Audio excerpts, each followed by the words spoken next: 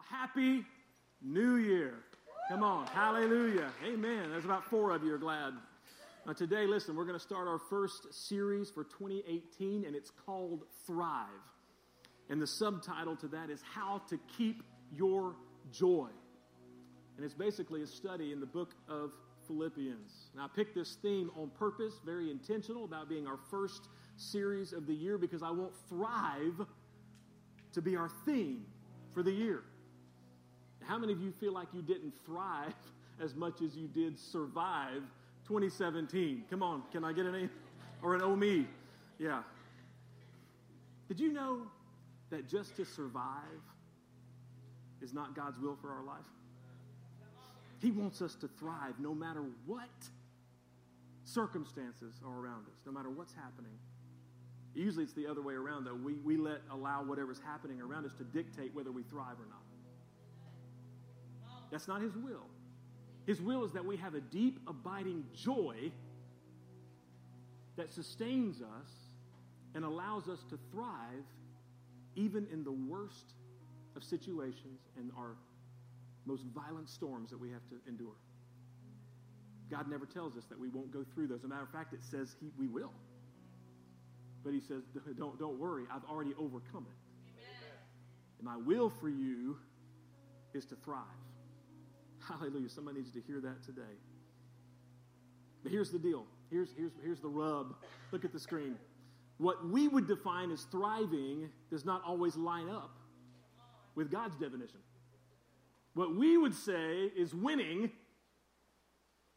and being successful doesn't always match. As a matter of fact, sometimes it works against our faith and causes our joy to bottom out. Got to make more money. Got to climb the ladder. Got to have a bigger house. Got to have a shinier car. Got to make sure my kids have the right clothes. Got to make sure they get that. It's that treadmill of life that sucks the life, or can, out of us. But that's exactly what the world would say is what it means to thrive.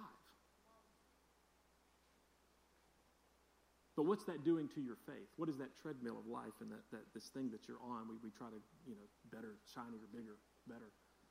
What's that doing to your joy? What's the cost? Okay, time out.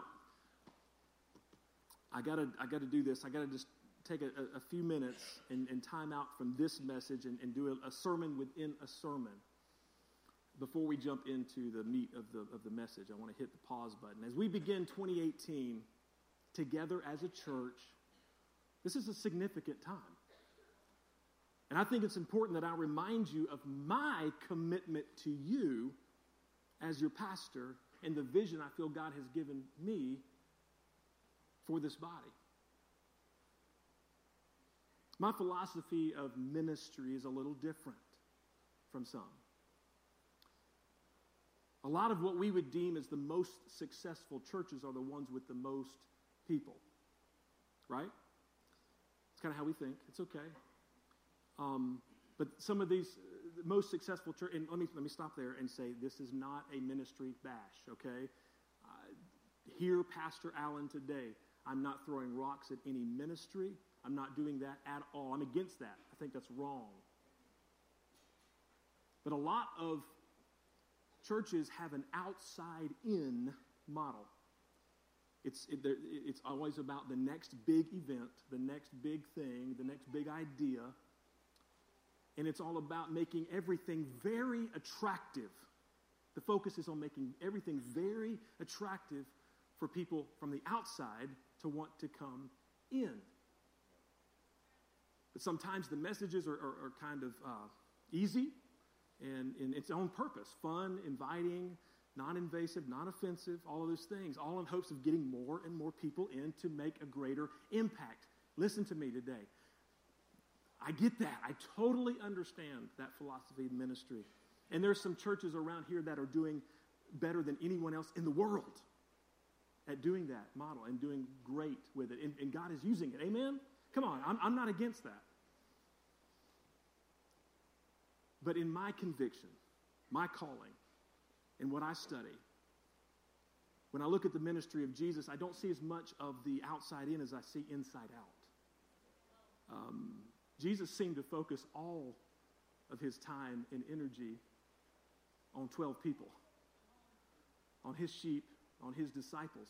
But other people came to listen and to watch, and he was not exclusive to them. He was inclusive. He invited them to stay and to watch and to listen and to learn and be healed and be delivered and set free. He would spend days at a time healing people that came to listen and watch him pour into his disciples. A pastor's calling is to shepherd his or her flock. And if God brings increase, I said if God brings increase to that flock, then to make the necessary adjustments to take care of that need, adding more shepherds. People like Dan and Brian and Cody and Russ, and I'm believing for more. I'm believing for more. We're all believing for that. We all want that. Now, this is what I'm talking about as an inside-out model. Instead of focusing everything on how to get more people in, listen, my commitment to you is to pour into you so that you can go out and make a difference in your circle of influence, because you're going to be able to reach people that I will never know, people that may never darken the door of New Life Church. You're going to be able to reach because you're ready. You've been poured into. You've been equipped.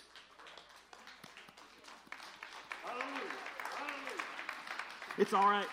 It's all right. It's all right. Listen, this is that kind of service. It's that kind of message. So it's going to be like, do we clap for that? Or like, oh my God, you know what? It's fine. It's fine. I'm resolved this morning. But this is what Paul is saying. Don't take my word for it. This is what Paul is saying in Ephesians 4:11. Now these are the gifts Christ gave to the church, the apostles, the prophets, the evangelists, and the pastors. Everybody say pastor. Pastors and teachers. Verse 12 says, their responsibility, my responsibility is to equip who? God's people to sit on the bench and do nothing. Wait, is that what it says? Oh, to build up the church. My job is to equip you to build up the church, to do work in the kingdom. That's my job description.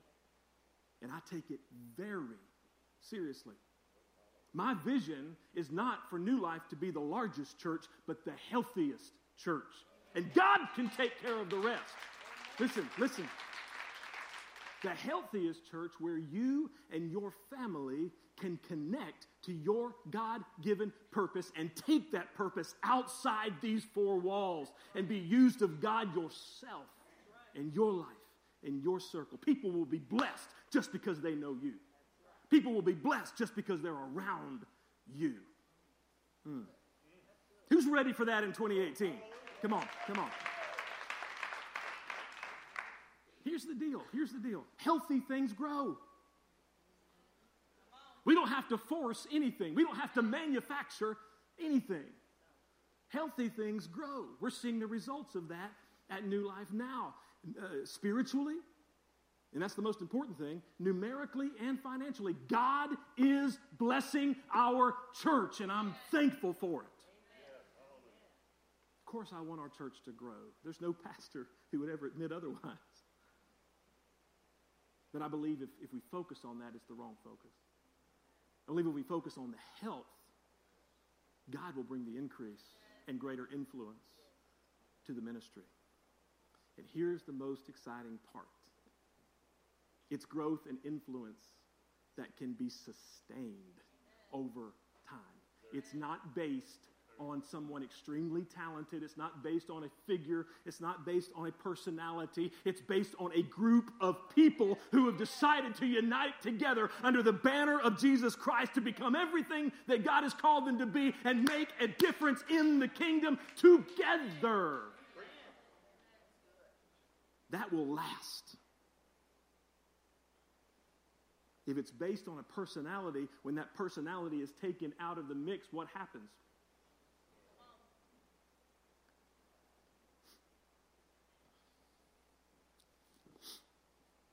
All right, Pastor, what's going on? Why are you saying this? Did somebody spike your eggnog at Christmas? What's happening? Why taking all this time? I'm saying all of this, listen, because my commitment to you is to preach messages full of grace and truth,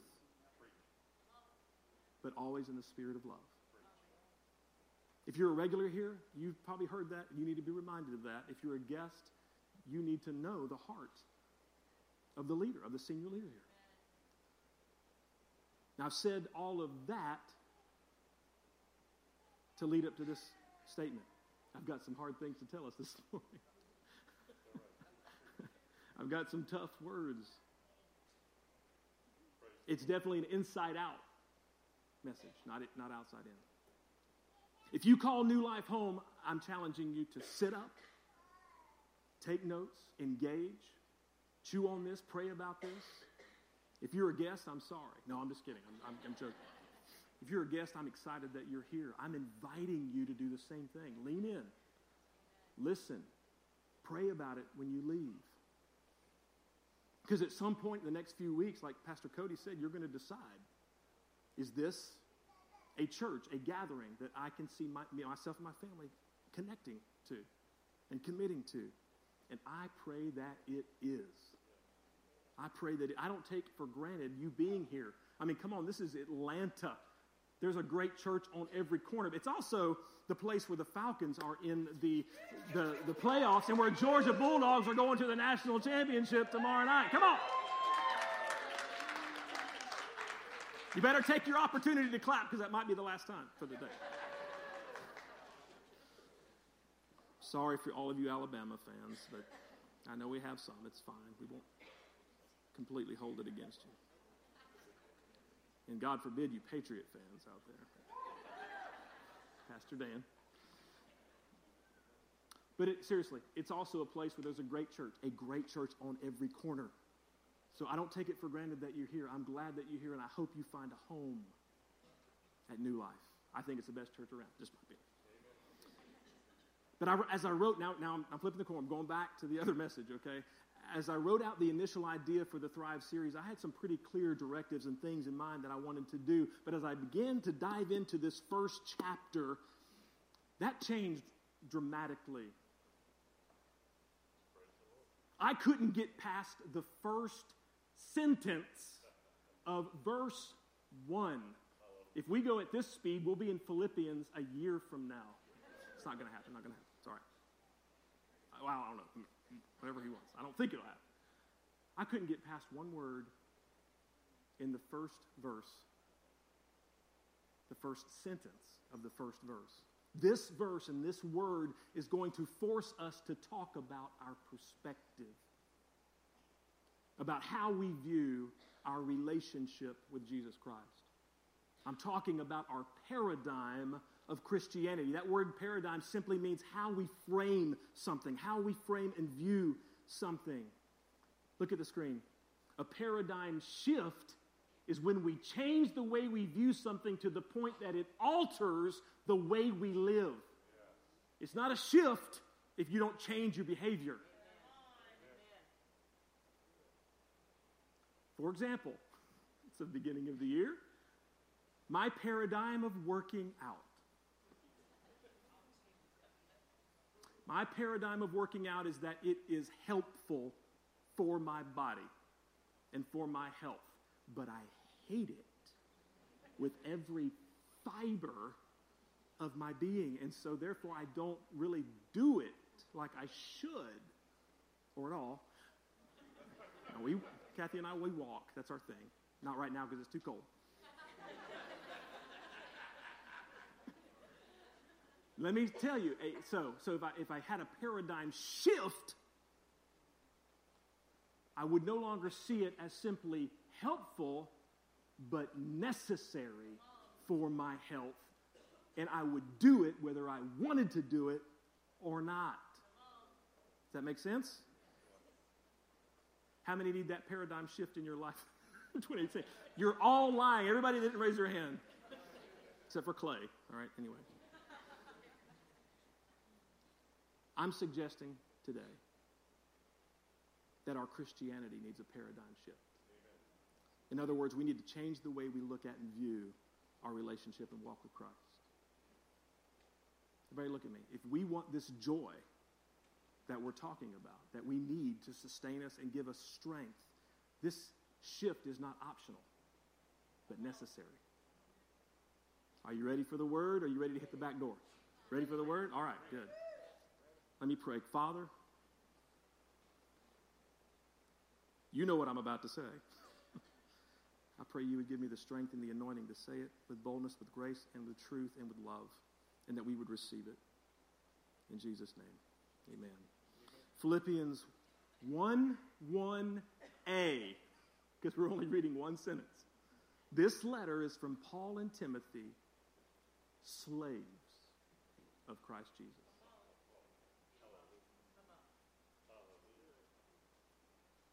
Folks, I'm just telling you, I tried really hard to ignore that word, and I even did. I was like, okay, well, no, that's not a Sunday morning thing. I'll just go on with the rest of the chat. I did, literally, and we're like studying, and God kept bringing me back to that word. Now, almost every other English translation, this is a New King James, I think, right here, and what does it say?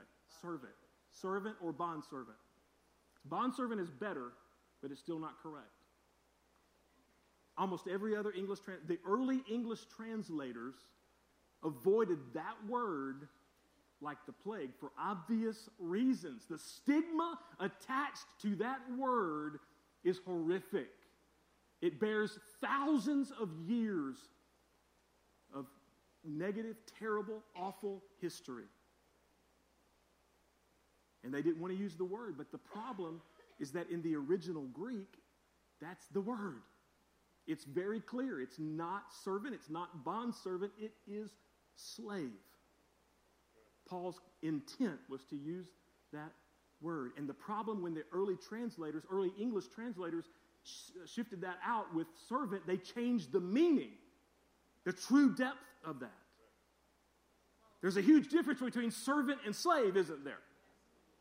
A servant has rights. A servant gets paid. A servant has an employer. A slave has no rights. A slave has no compensation. A slave doesn't have an employer. He has a master. Now, we use the word servant and don't give it a second thought. But when we hear the word slave, we stop in our tracks because it's offensive. And it should be. And yet Paul is using it, and as I looked closer and began diving into this and studying it more, I realized he wasn't the only one. James begins his letter this way. Peter begins one of his letters this way. Jude begins one of his letters, or his letter this way. And then I got studying it more, and I realized it's used 130 times in the New Testament, most of which they use the wrong word. 1 Corinthians 6 says, Paul says, you are not your own. You've been bought. You've been purchased with a price. That speaks of ownership. And guess who else in the Bible, in the New Testament, used this language? Take a guess. Jesus. You Bible scholars, finish this sentence for me. Well done, my good and faithful. You guessed it. We memorized it. We learned it in Sunday school. Well done, my good and faithful servants. But the correct word is slave. Now, we call Jesus Lord and Master and don't think anything about it. But think about it in the converse. Masters don't have servants, they have slaves. So here's the bottom line. Look at the screen. Hiding the word slave has obscured the depth of Christ's lordship.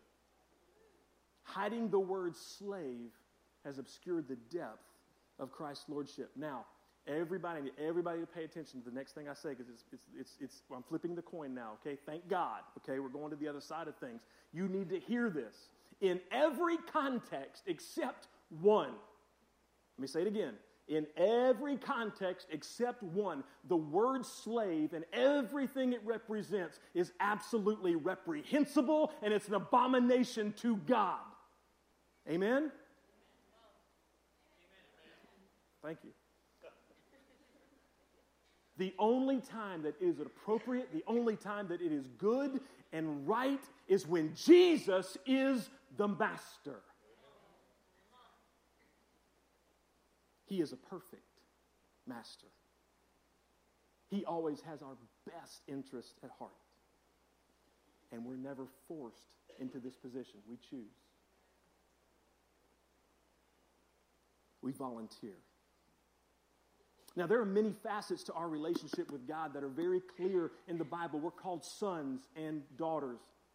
We're called friends of God. We're called heirs and joint heirs with Christ. All of those things are absolutely true. My point today, my difficult and tough assignment today, is to help you to understand, and myself to understand, is that being a slave to Christ is also one of those facets, but it's been virtually left out of our Christian experience. And I believe, everybody listen, I believe that's one of the reasons we don't experience the full joy of the Lord, the full strength that comes through that is available. Listen to the familiar words of Jesus. We all know that if you've been in church, we've all heard this scripture, but listen to it now with this in mind. Mark 8:34. Then, calling the crowd to join his disciples, Jesus said, if any of you wants to be my follower, you must give up your own way. Take up your cross and follow me. If you try to hang on to your life, you will lose it. But if you give up your life for my sake and for the sake of the gospel, you will save it. Are you seeing it? Give up your own way. Give up your life. Paul and the early disciples, see, they were declaring, by opening his letter this way, he was starting off declaring that they were laying down their rights and picking up the great responsibility of becoming a follower of Jesus Christ. Aren't you glad you came today? Pastor Allen, why couldn't you ease us into 2018? I mean, come on, you guys know that's not my style. No, seriously. This makes us uncomfortable. That word is offensive. When I say the word slave, there's nothing really positive that comes to mind. It causes tension. And here's the reason. It doesn't line up with our culture. It doesn't jive even with our American paradigm of Christianity. Our culture has molded us from the time we were little kids to be independent. Our country was founded on the Declaration of Independence. What do we do with that? We are all proud of our country, proud to live here, proud of our soldiers. I am not suggesting one bit that we give up our patriotism. Come on, I'm not suggesting that at all. But I am preaching that our patriotism cannot come first. I'll just preach the rest from right back here. I know, see, it's like, ooh. Look, we desperately try to cram our faith through our American filter, but what comes out the other side sometimes barely resembles New Testament Christianity.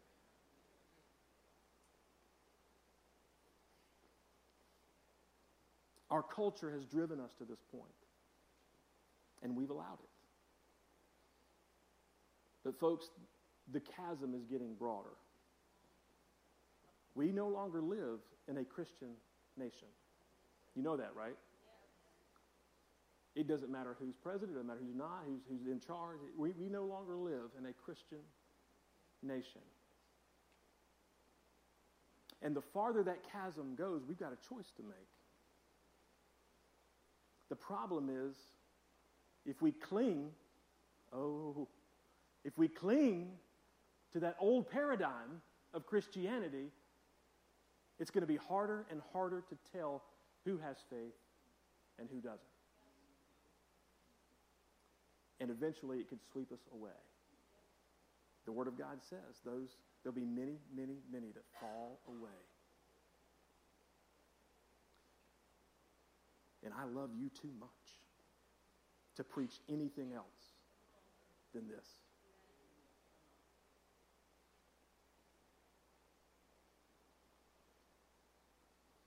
Here's the pattern. Here's our pattern. We ask God to bless our efforts, our work, our kids, our home, our job. Come on, I do it, you do it. Amen? We do it. But a slave doesn't ask his master to bless his work. A slave simply asks his master, what do you want me to do? And guess what? If we make that our perspective, if I make that my posture, I don't even have to pray God to bless what I'm doing. If I'm doing His work, it's already going to be blessed. It's already going to increase. It's already going to be powerful in the kingdom because I'm already doing what He told me to do. I don't have to ask God to bless it. It's blessed. That's better preaching than y'all are letting on. It's the great paradox. Look at the screen. To be truly free, we must choose to become slaves. To be truly free, we must choose. Free to do what, Pastor? What are you talking about? It doesn't sound like freedom to me. That's not what I've been taught. That doesn't sound like freedom when you put those words together. Free to be who God has called us to be. Free from this world that says you've got to do this and you've got to be that to be successful. Free to be who God says we should be and have His hand upon us and His blessing and His anointing. Free, free, free.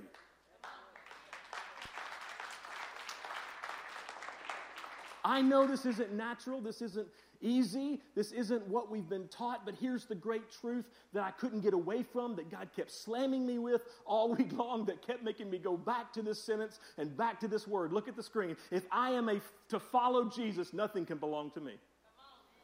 If I am to follow Jesus, nothing can belong to me. He is the owner. He owns it all. It's all His. My kids, my home, my job, my money, my friend, my successes, my failures, my struggles, my success, it's all His. It all belongs to Him. If we are a follower of Jesus, it's all His. It's all His. It all belongs to Him. He is my Savior. He is my Master. He is my Lord. I want us to clap our hands anyway, right now. Come on. Even if you don't feel like it.